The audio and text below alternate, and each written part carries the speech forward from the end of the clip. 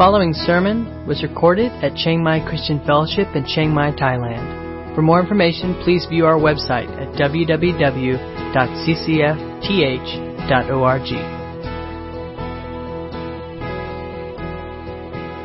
Well, it is bittersweet. Weeks from tomorrow, Kyung and I will be boarding an airplane and going to Korea. 4.5 years here. It's been an exciting learning and growing time, but we're also excited for what God has for us when we get to Korea. Today we're going to be continuing in Matthew chapter 5. It starts the Sermon on the Mount. But there's a story of a wealthy man who visited a foreign country. And while he was there, he was fascinated by a powerful microscope that allowed him to study flowers. He was had a hobby as a botanist. And when he looked at those flowers through the microscope, he was amazed at the beauty and detail that he saw within the flowers. So he decided to purchase a microscope and take it home. He enjoyed using it. And then one day, before he was eating one of his favorite meals that he liked to indulge in, he decided he was going to look at the meal through the microscope. And to his dismay, he found tiny living creatures in the food. And since this was one of the favorite things that he liked to indulge in, he was perplexed as to what he should do. He concluded there was only one option. He had to destroy the instrument that disclosed the tiny organisms that was distasteful to him. So he smashed the microscope. You might say that was extreme foolishness. But I ask the question to all of us here this morning, don't we do the same thing with God's Word when it exposes the things in our nature that we find uncomfortable, or things that we would prefer not to see? We are no different than the man who destroyed his microscope. We do the same with God's Word. You can go ahead and follow in your own Bible or on the screen as I read the passage this morning. The Sermon on the Mount starts with the Beatitudes. When he saw the crowds, he went up on the mountain. And after he sat down, his disciples came to him. Then he began to teach them, saying, "The poor in spirit are blessed, for the kingdom of heaven is theirs. Those who mourn are blessed, for they will be comforted. The gentle are blessed, for they will inherit the earth. Those who hunger and thirst for righteousness are blessed, for they will be filled. The merciful are blessed, for they will be shown mercy. The pure in heart are blessed, for they will see God. The peacemakers are blessed, for they will be called sons of God. Those who are persecuted for righteousness are blessed, for the kingdom of heaven is theirs.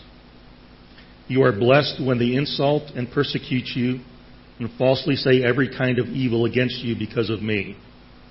Be glad and rejoice, because your reward is great in heaven.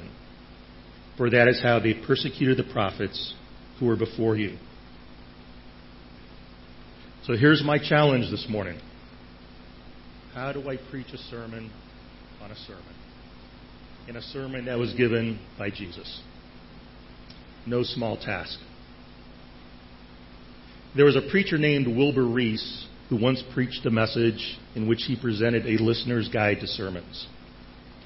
Reese stated that sermons ought to be rated in the same way that movies were rated. G-sermons are messages that are generally acceptable to everyone. They contain phrases such as, "Go ye into all the world and smile," or "What the world needs is peace, motherhood, and fewer taxes." Sermons such as these are often greeted with the response, "Oh, wasn't that marvelous?" or "Wasn't that simply wonderful?"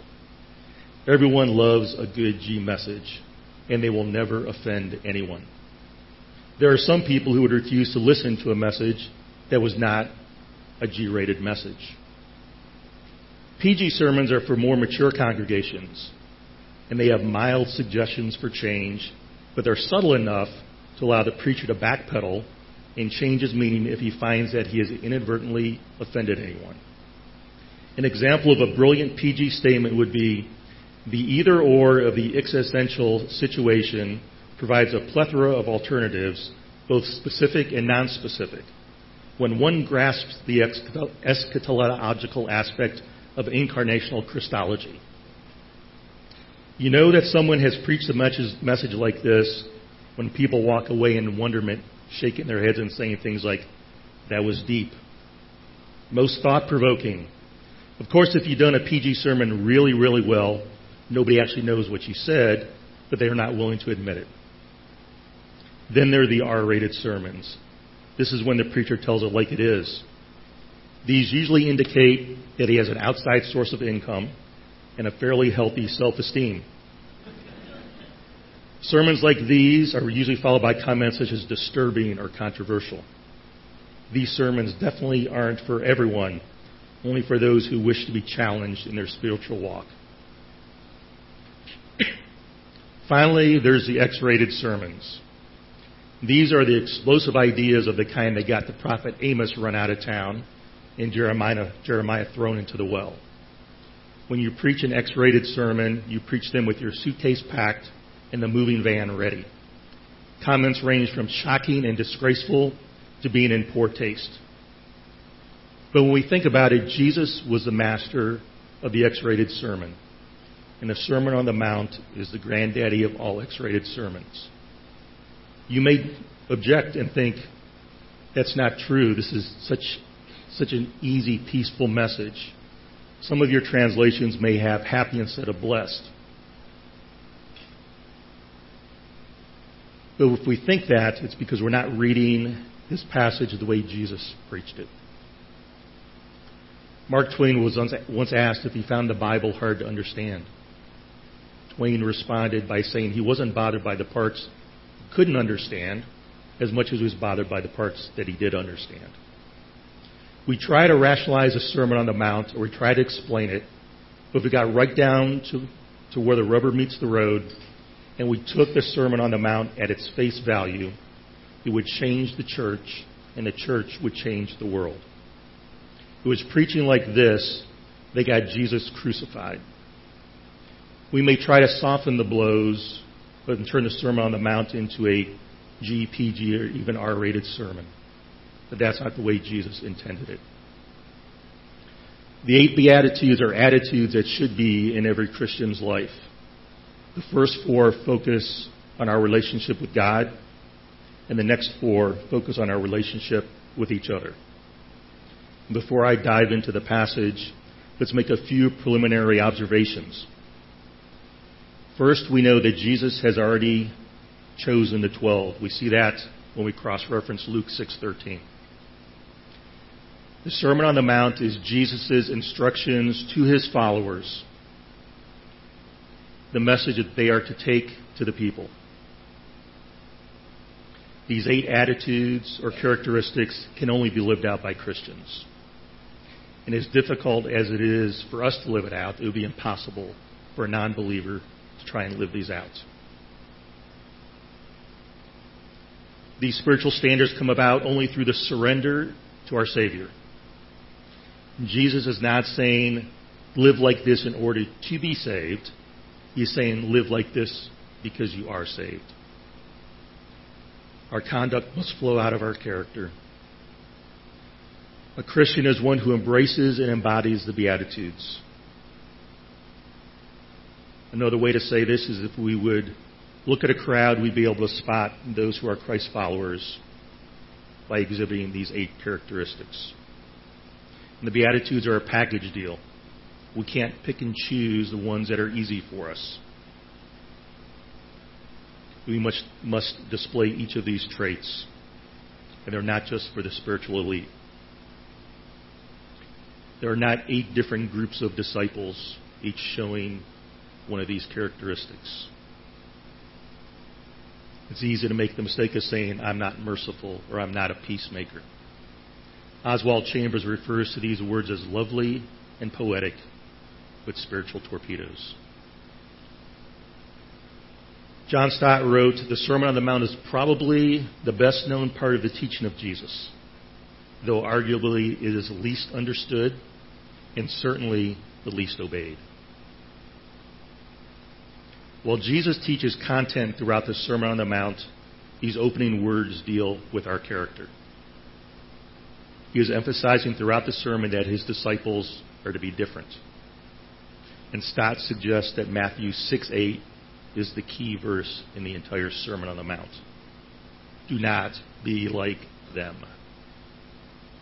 They are not to take their cue from the people around them, but from him, and so prove to be genuine children of their Heavenly Father. Tozer once wrote, "There is an evil, glaring disparity between theology and practice among professing Christians.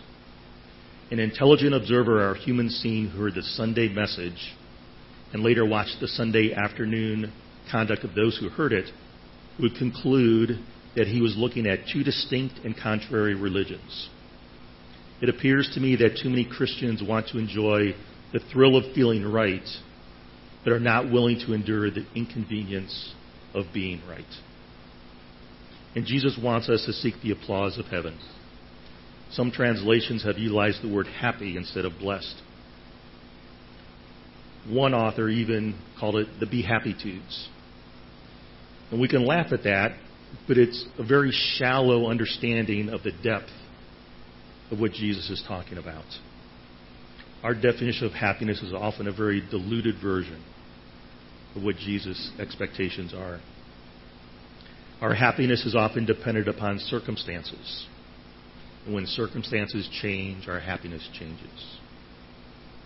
But what Jesus is referring to is a happiness or joy that is dependent on the assurance of God's blessings, sometime present, but often future, and not on our current circumstances, and it lives deep within us and is unshakable. When you look at the 8 Beatitudes in verses 3 to 10, verse 3 and 10 are bookends and speak of a present assurance. The kingdom of heaven is theirs. The other 6 are future promises, will or will be. There's partial fulfillment for us now, but complete fulfillment when Jesus comes again. The same sequence appeared at Mount Sinai. God redeemed Israel and reminded them of his blessings before giving the law. The Beatitudes are not separate statements, but each represent solid truths for living. Each stands on its own, but it is linked progressively to the one that follows, and each builds on the previous one. Now let's go ahead and peel back the layers on the onion on these verses. Verse 1 to 2, when he saw the crowds, he went up on the mountain, and after he sat down, his disciples came to him. Then he began to teach them, saying. First, we may doubt the possibility that Jesus could address large throngs out in the open. But in the 1970s, there was an archaeologist and a professional sound engineer who set up equipment along various places of the Sea of Galilee where the Sermon on the Mount was believed to have been given. And what they found is that it was a natural amphitheater, both speaking towards the water and speaking from the water. There's a lot going on in the first 2 verses. There's an allusion to Moses going up on Mount Sinai when he received the 10 Commandments. Many commentators and theologians view Matthew's portrait of Jesus as a new Moses or a new lawgiver. But Jesus is not proclaiming anything new. He's teaching a legitimate interpretation of God's will that's contained in the Torah. We could view this as the formal inauguration of Jesus' kingdom. The king sets out his plan by which his kingdom is identified and his rule administered. The accepted site of this location is on the northwest shore of the Sea of Galilee. And quick question, has anybody been to the Sea of Galilee, taken a trip there? Okay. So we know that it's not mountains, because 2 years ago the church went and we went on the trip there also. It's more rolling hills, but it's relative. If you're from Kansas, it's a mountain. If you're from Colorado, it's just a mosquito bite. But beautiful rolling hills. But Matthew uses the expression mountain elsewhere to refer to the hill country around Capernaum. And Jesus moves away from the crowds in general because the primary audience for this message was his disciples. The first circle is the 12 that he had just chosen. The second circle were other believers or people who followed him. We know this from Luke 10 when he sends out the 70 or 72, depending on which translation you have, and also Acts 1:15 when the 120 were gathered in the upper room praying. So we know that Jesus had dedicated followers besides the 12. And then the third circle was the crowds who were just curious, or even those who were against him. Because we read it at the end of the Sermon on the Mount that there were scribes present. There are three clues that point to the significance of the Sermon on the Mount. First, Jesus began to teach when he had sat down. For those that know how rabbinical teaching worked, a lot of times they would walk around and they would say things to their disciples as they were walking. That was kind of unofficial teaching. But when a rabbi sat to do a lesson, that was an official teaching. That was like a professor doing a foot stomping. So the fact that Jesus sat down shows the importance of this message.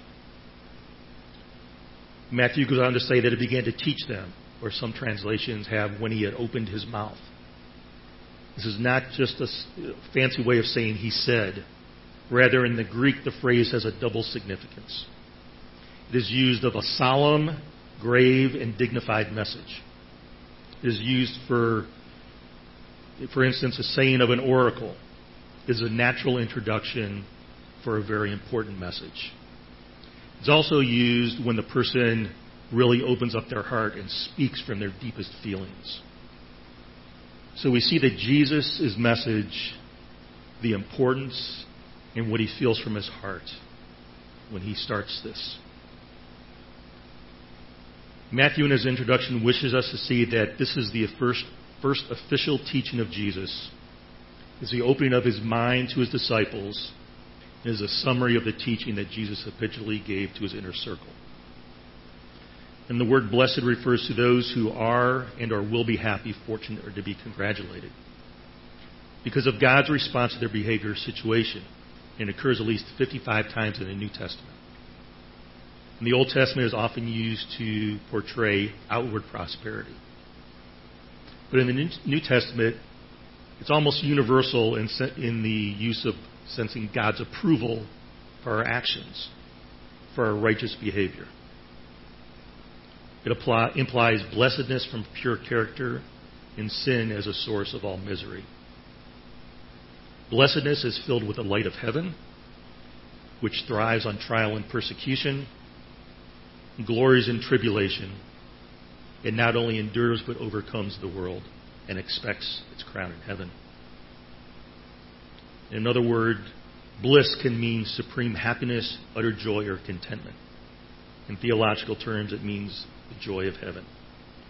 The Beatitudes, in effect, say, oh, the bliss of being a Christian. Oh, the joy of following Christ. Oh, the sheer happiness of knowing Jesus Christ as Master, Savior, and Lord. The very form of the Beatitudes is a statement of the joyous thrill and radiant gladness of the Christian life. When we look at the Beatitudes, a gloom-filled Christianity should be unthinkable. The world can win its joys, and the world can equally well lose its joys. A change in fortune, a collapse in health, the failure of our plan, the disappointment of an ambition, a change in the weather. But the Christian has a serene and untouchable joy, which comes from walking forever in the company and the presence of Jesus. I mentioned that the first four Beatitudes are people-focused. Verse 3, poor in spirit. In Greek, there's two words for poor. One describes a person who's a common laborer. They serve their own needs. They're not rich. They're also not destitute. The other describes absolute and abject poverty. The root word means to crouch or cower and describes the poverty of those who are forced to beg on their knees. Describes a person who has nothing at all.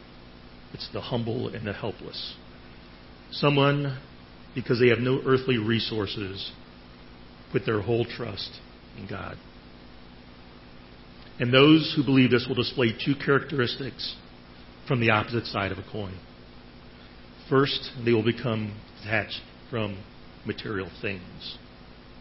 And they will become completely attached to God. Because they know that it is only through God that their hope, their help, and their strength comes from. When we think about these two characteristics again, we see that's exactly the opposite of what the world would have us to believe.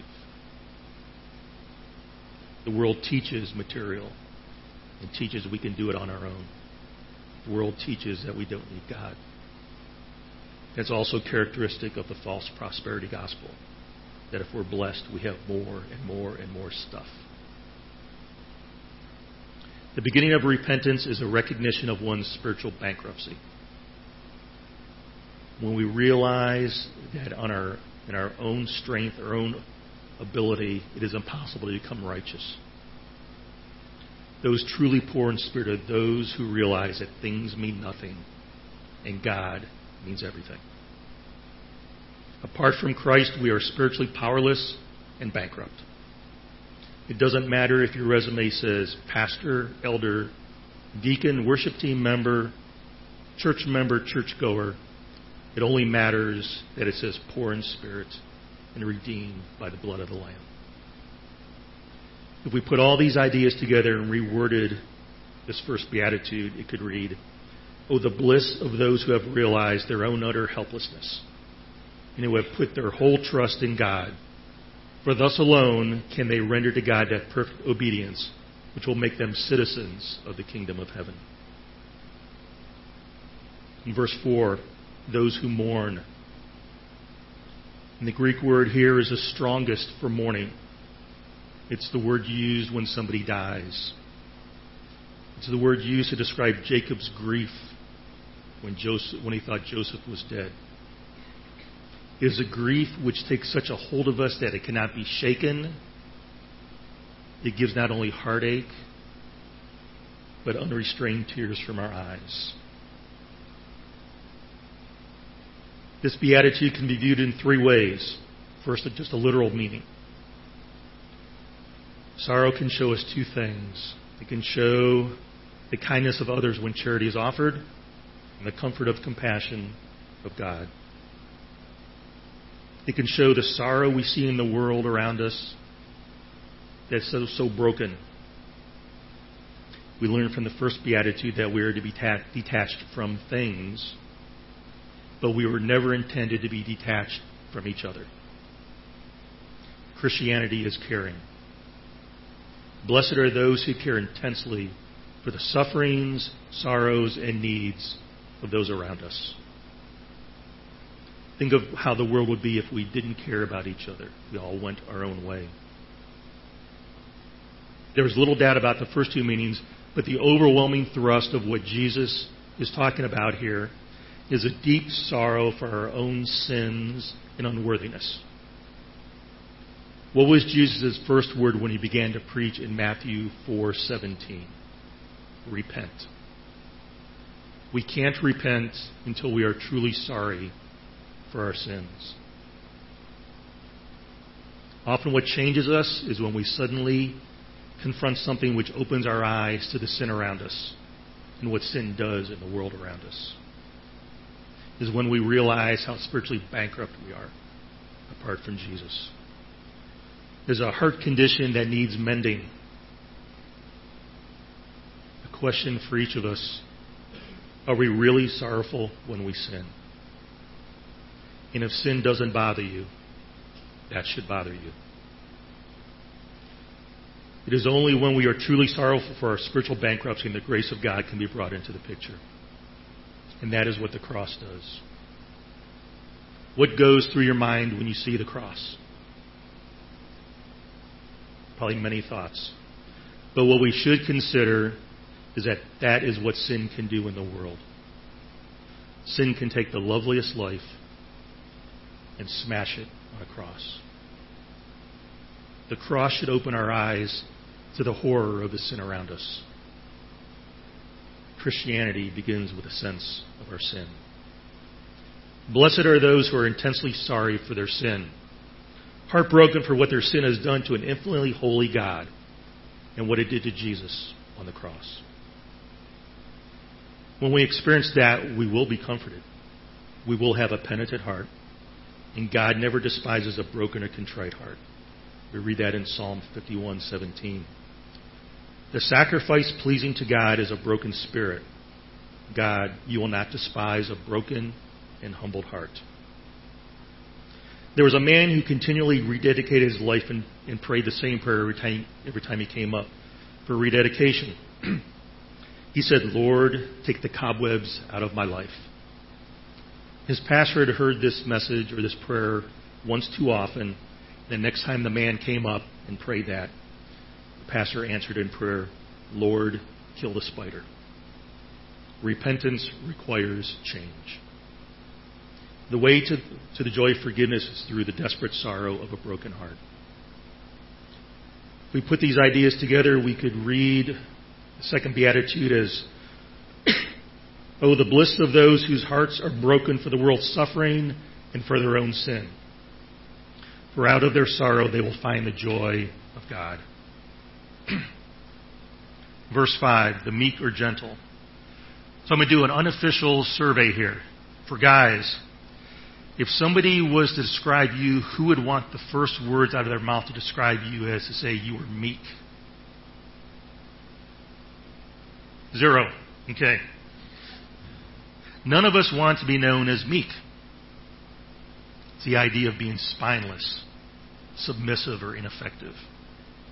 However, the Greek meaning for this word was one of the great ethical words. The philosopher Aristotle had a method to find every virtue as a happy medium between two extremes. There was the extreme of excess and the extreme of defect. Between these two was the virtue, a happy medium. An example would be somebody who spent way too much money, a spendthrift. At the other end of the spectrum was a miser. However, the virtue was a generous person. Meekness, by Aristotle's definition, would be a balance between excessive anger and excessive lack of anger. The first way to view this is, blessed are those who are always angry at the right time and never at the wrong time. We have to understand that selfish anger is a sin. Something done to us and we want to retaliate against that person or those people. However, selfless anger can be used to change the world. Remember Jesus overturning the money changers' tables in the temple. There was a second meaning for the Greek word meek. It was regularly used for an animal that had been domesticated, trained to obey the word of command, to respond to the reins, an animal that had learned to accept control. The meek are those who are powerful but who have the maturity and grace to use that power for constructive instead of destructive purposes. Meekness is not weakness, but rather strength under control. We could reword this to say, blessed are those who have every instinct, every impulse, every passion under control. Blessed are those who are entirely self-controlled. But there's a problem, the last part of that phrase. None of us can exercise that level of self-control.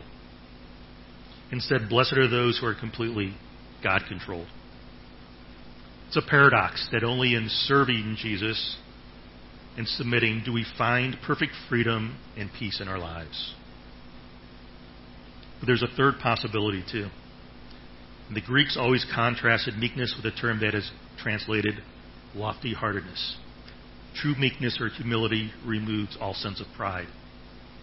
Without humility, we cannot learn. And the first step in learning is acknowledging our own ignorance. Without humility, there's no love. For the beginning of love is a sense of unworthiness.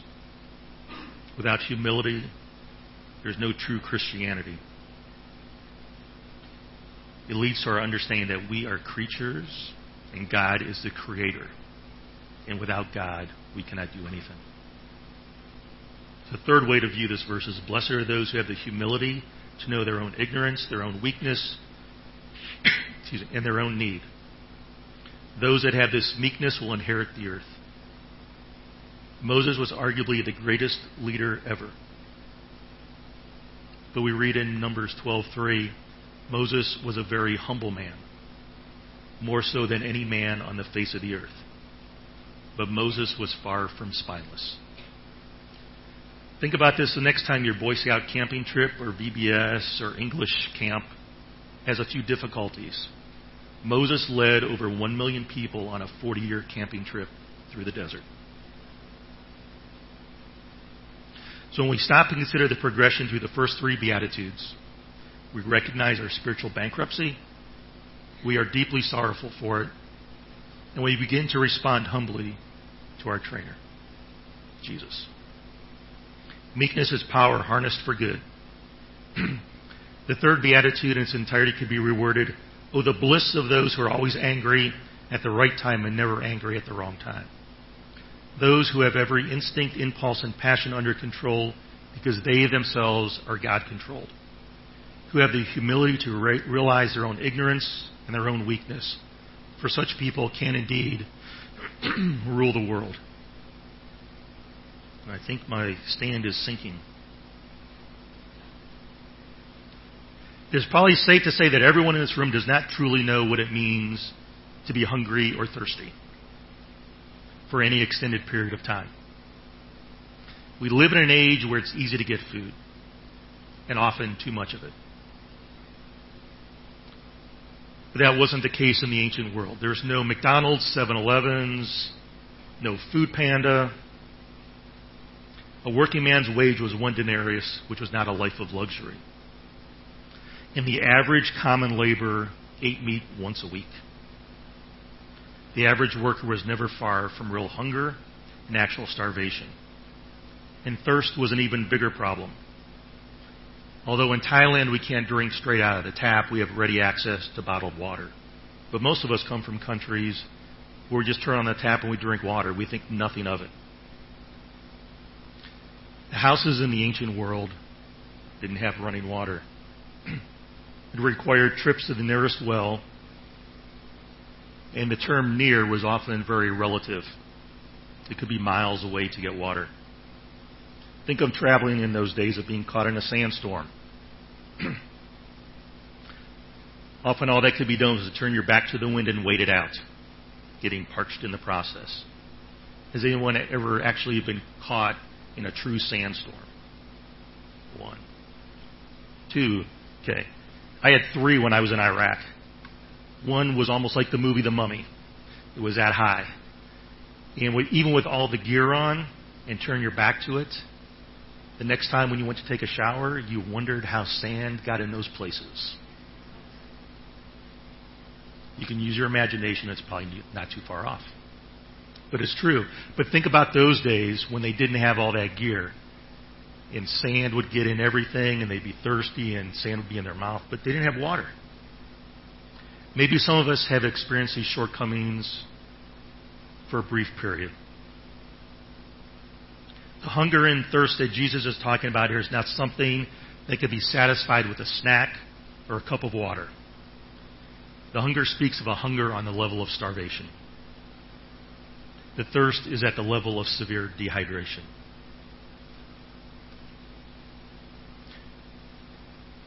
Jesus is speaking of the spiritual and not the physical. A person who is starving for righteousness, either for their own life or for the world around them, is not a blessed person. But our blessing comes from the assurance that all righteousness will be fulfilled one day. This beatitude is both a question and a challenge. How much do we want goodness? As much as the person starving for food? As much as the person dying for water? How intense is our desire? Most of us have an instinctive desire for goodness. But is this desire vague, or is it sharp and intense? How different would the world be if we desired goodness more than anything else? When we understand this beatitude, it is the most demanding and the most frightening, but also the most comforting. Those who are blessed are not necessarily those who achieve goodness, because in our sinful state, it's impossible to be completely righteous. But rather those who long for it with their entire heart, with their whole being.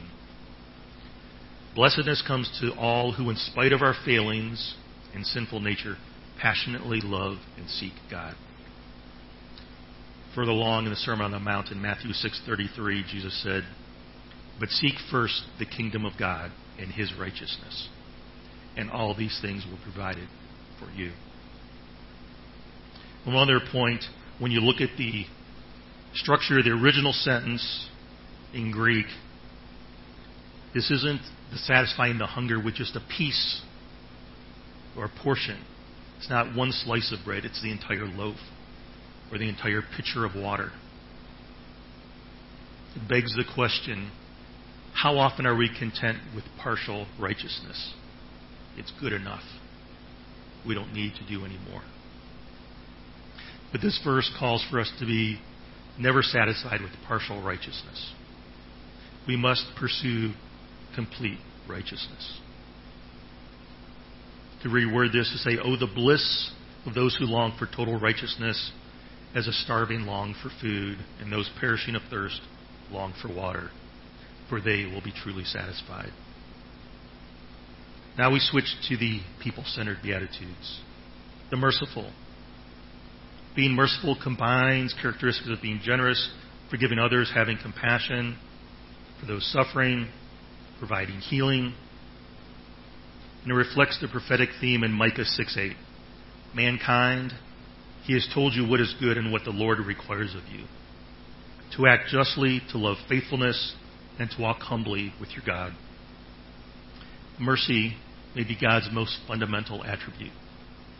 Mercy is a theme that runs through the entire New Testament. Since we are forgiven, it's expected that we forgive others. James 2:13, "For judgment is without mercy to the one who hasn't shown mercy." Mercy triumphs over judgment. Think of the story of the unforgiving debtor in Matthew 18:35. "So my heavenly Father will also do to you if each of you does not forgive his brother from his heart." And then in the Lord's Prayer in Matthew 6:12. "And forgive us our debts as we have also forgiven our debtors." The Hebrew word for mercy cannot be translated fully into our language. Nothing captures the depth of that word. It really means to be inside that person, to actually be experiencing everything that they're experiencing, to see what they see, to feel what they feel, to hear what they hear. And we will never truly understand what another person is going through until we attempt to get inside their mind and their heart. When we think about it, isn't that what Jesus did when He came to earth as a man? He saw through human eyes. He felt with human feelings. He thought with a human mind. He experienced everything that we experience. God knows what our life is like because He came right inside our lives. God came to us not as a remote, detached, isolated, majestic God, but as a man. The ultimate example of mercy is God coming to us as Jesus. This beatitude could read, "Oh, the bliss of those who get it right inside other people, till they can see with their eyes, think with their thoughts, feel with their feelings. For those who do that will find others do the same for them. Will know that that is what God in Jesus Christ has done." The pure in heart. It's a natural result of the previous 5 blessings and character qualities. The King grants purity of heart. He gives not only forgiveness of sins, but also removes the impurities from our heart, empowering us to grow into holiness and out of our impurities. The original Greek had 3 meanings. It could mean simply clean. You Wash your clothes, W-A-R-S-H. I know people laugh when I say that. I'm from Ohio. It was our figure of speech. It can also mean used for grain that has been sifted. The grain and the chaff has been separated. Or milk or wine that doesn't have water added to it. Or a pure refined metal. Something that is not mixed with anything else. And according to Schopenhauer's law of entropy, if you put a spoonful of wine in a barrel of sewage, you get sewage. And if you put a spoonful of sewage into a barrel of wine, you get, any guesses? Sewage. A little bit of sin affects everything. A simple but effective way of interpreting this is that it implies the absence of impurity or filth and contains a singleness of purpose without any distraction, and our heart is undivided. When we do something or help someone, are we doing it from a pure heart, or deep down are we looking for something in return, even if it's only words of praise? If we do something special, do we bask in the notion of what others see in us? John Bunyan once told that he preached well that day, and he answered sadly, "The devil already told me that as I was coming down from the pulpit steps." This beatitude demands self-examination. Some questions to ask ourselves. Is our work done from a mode of service or of payment? Is our service given from selfless motives or from motives of self-display? Is the work we do in church done for Christ or for our prestige? Is our church attendance an attempt to meet God, or is it to keep our respectable public image intact? To examine our motives is both challenging and shaming, because even the best of us will often fall short. A Pharisee was nothing more than a religious pretender, someone who outwardly portrays faith but inwardly is far from God.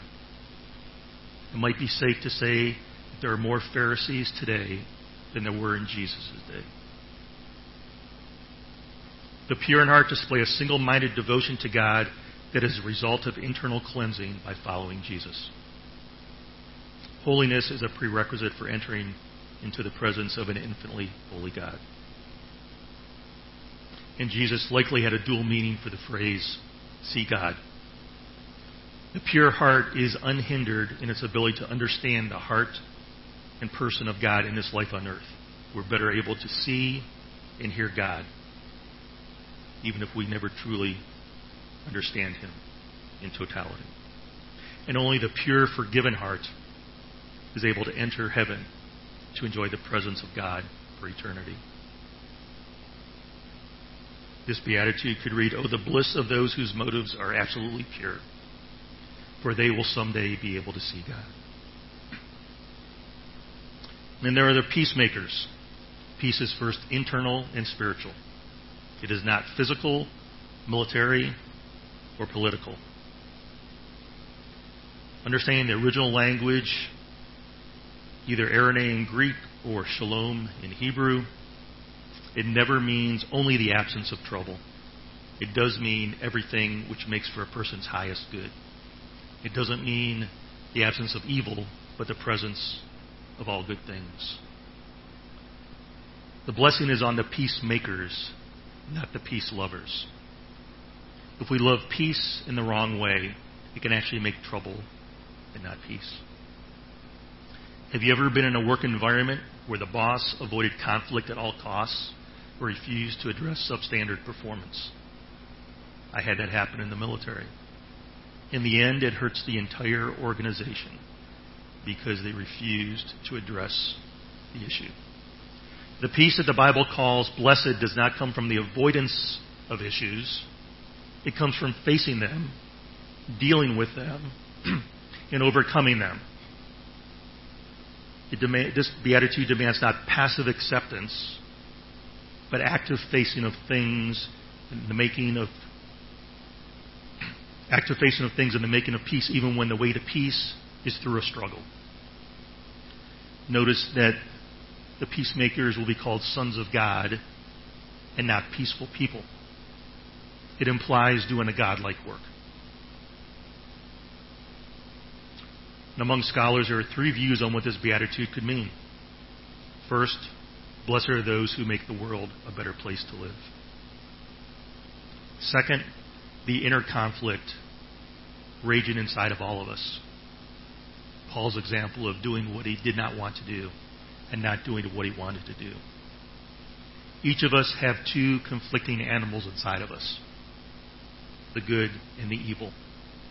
And the one that wins is the one that we feed.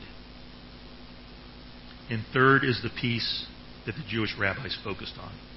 They taught that the highest task which anyone can perform is to establish right relationships with other people. And that's the idea that Jesus is pointing to here. When we think of the Great Commission in evangelism, conversion normally doesn't happen from one meeting. It's an establishing of a relationship with people and living with them. I'm sure we all know people who are opposite of the peacemakers. They enjoy being the center of trouble, bitterness, strife. They're either involved in quarrels or they start them and walk away. That they are present in every niche of society and unfortunately in too many churches. These people are actually doing the work of the devil. However, the people who are the peacemakers bridge the gulfs, heal the breaches, sweeten the bitterness. Those that divide are doing Satan's work, and those who unite are doing God's work. We could reword this to say, the bliss of those who produce right relationships with others, for they are doing a godlike work. And then we get to the last beatitude, the one that we all love and look forward to. Righteous who suffer persecution, and we're expected to be glad and rejoice in it. All the characteristics that we've looked at in the previous Beatitudes are not welcomed or accepted by the world at large. And have you ever noticed that Jesus is pretty much a straight shooter when it comes to conversations with people? He was crystal clear about what was happening or what was waiting to happen for his followers. He came not to make life easy, but he came to make us great through him. There may not be a direct correlation between how well you follow the previous 7 Beatitudes and the level of persecution you face, but there's probably a pretty close correlation. And for many of us, persecution would seem distant or something we just read about. However, even in this room, there are those who have faced persecution where they've lost everything and had to flee for their lives. Think about the people in the time of Jesus. A stonemason could be asked to build a temple for a pagan god.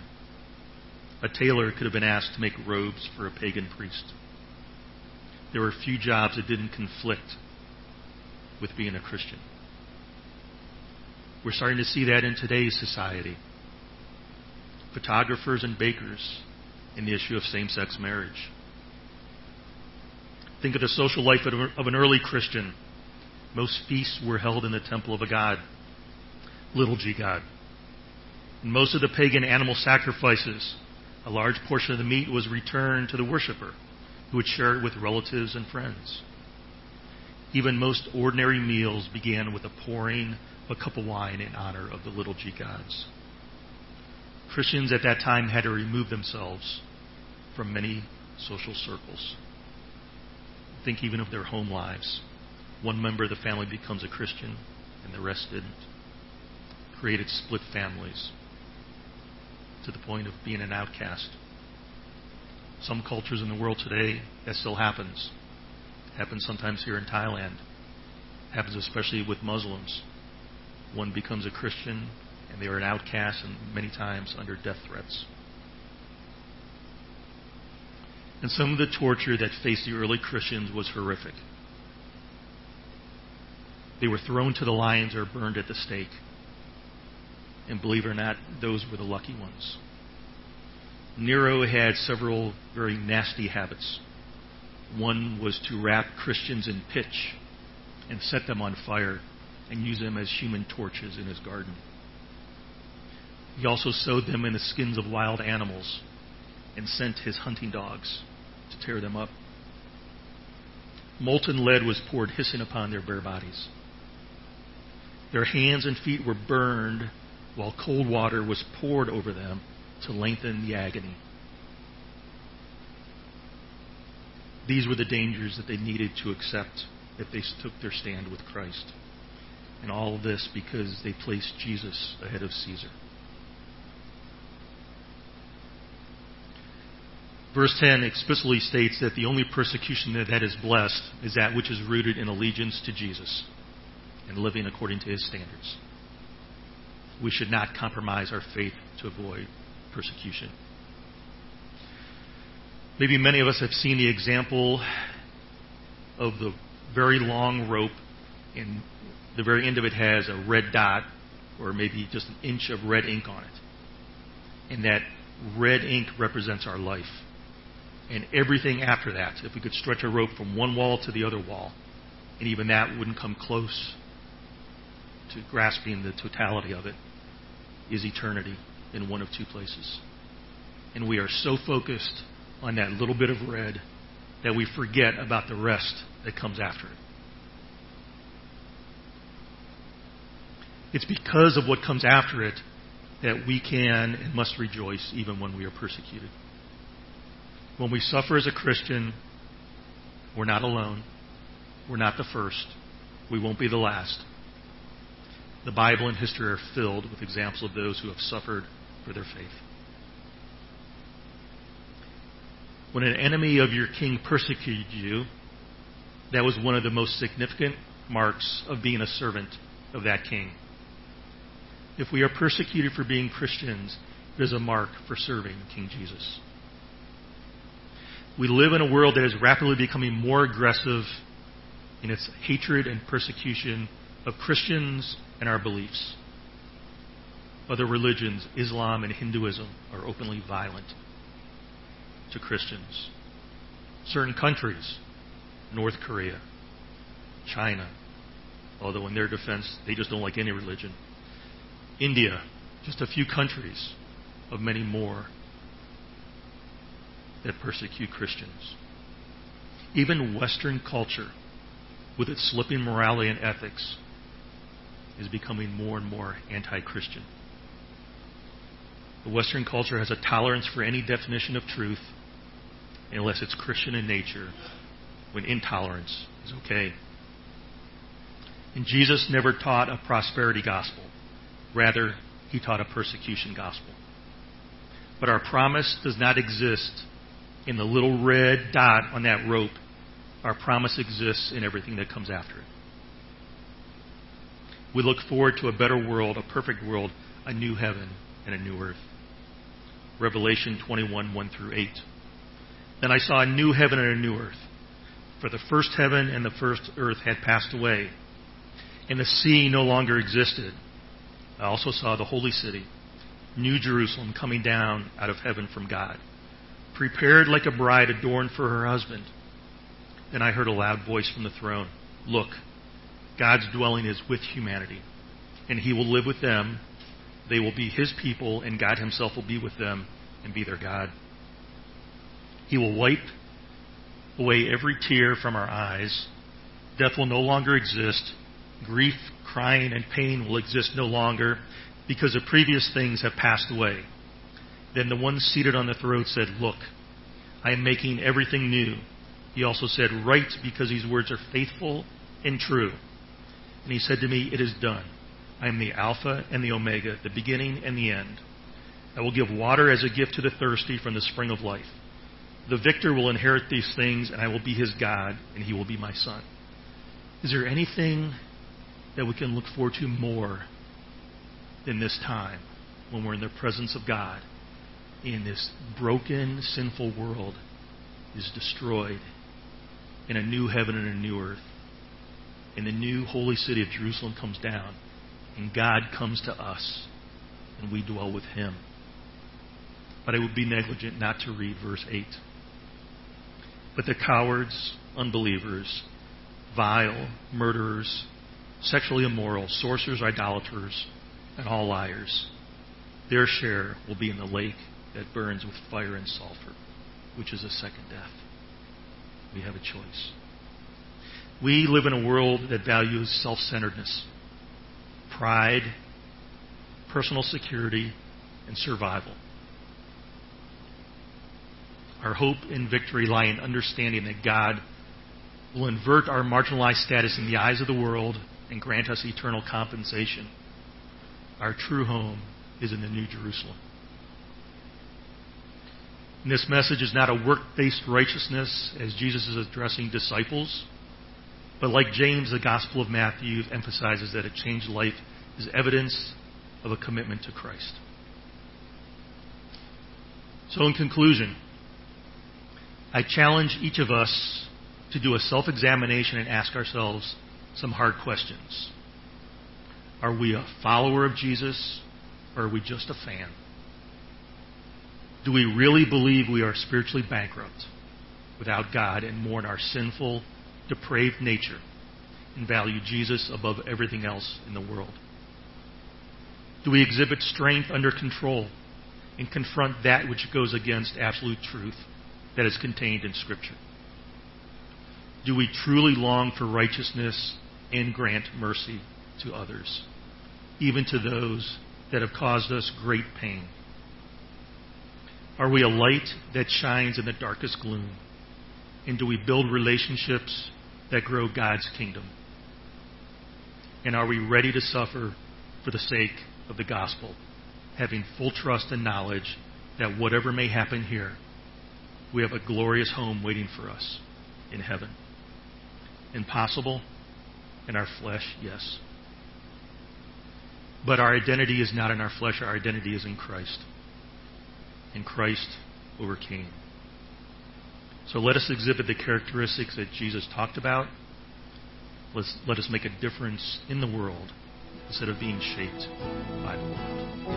Let us pray.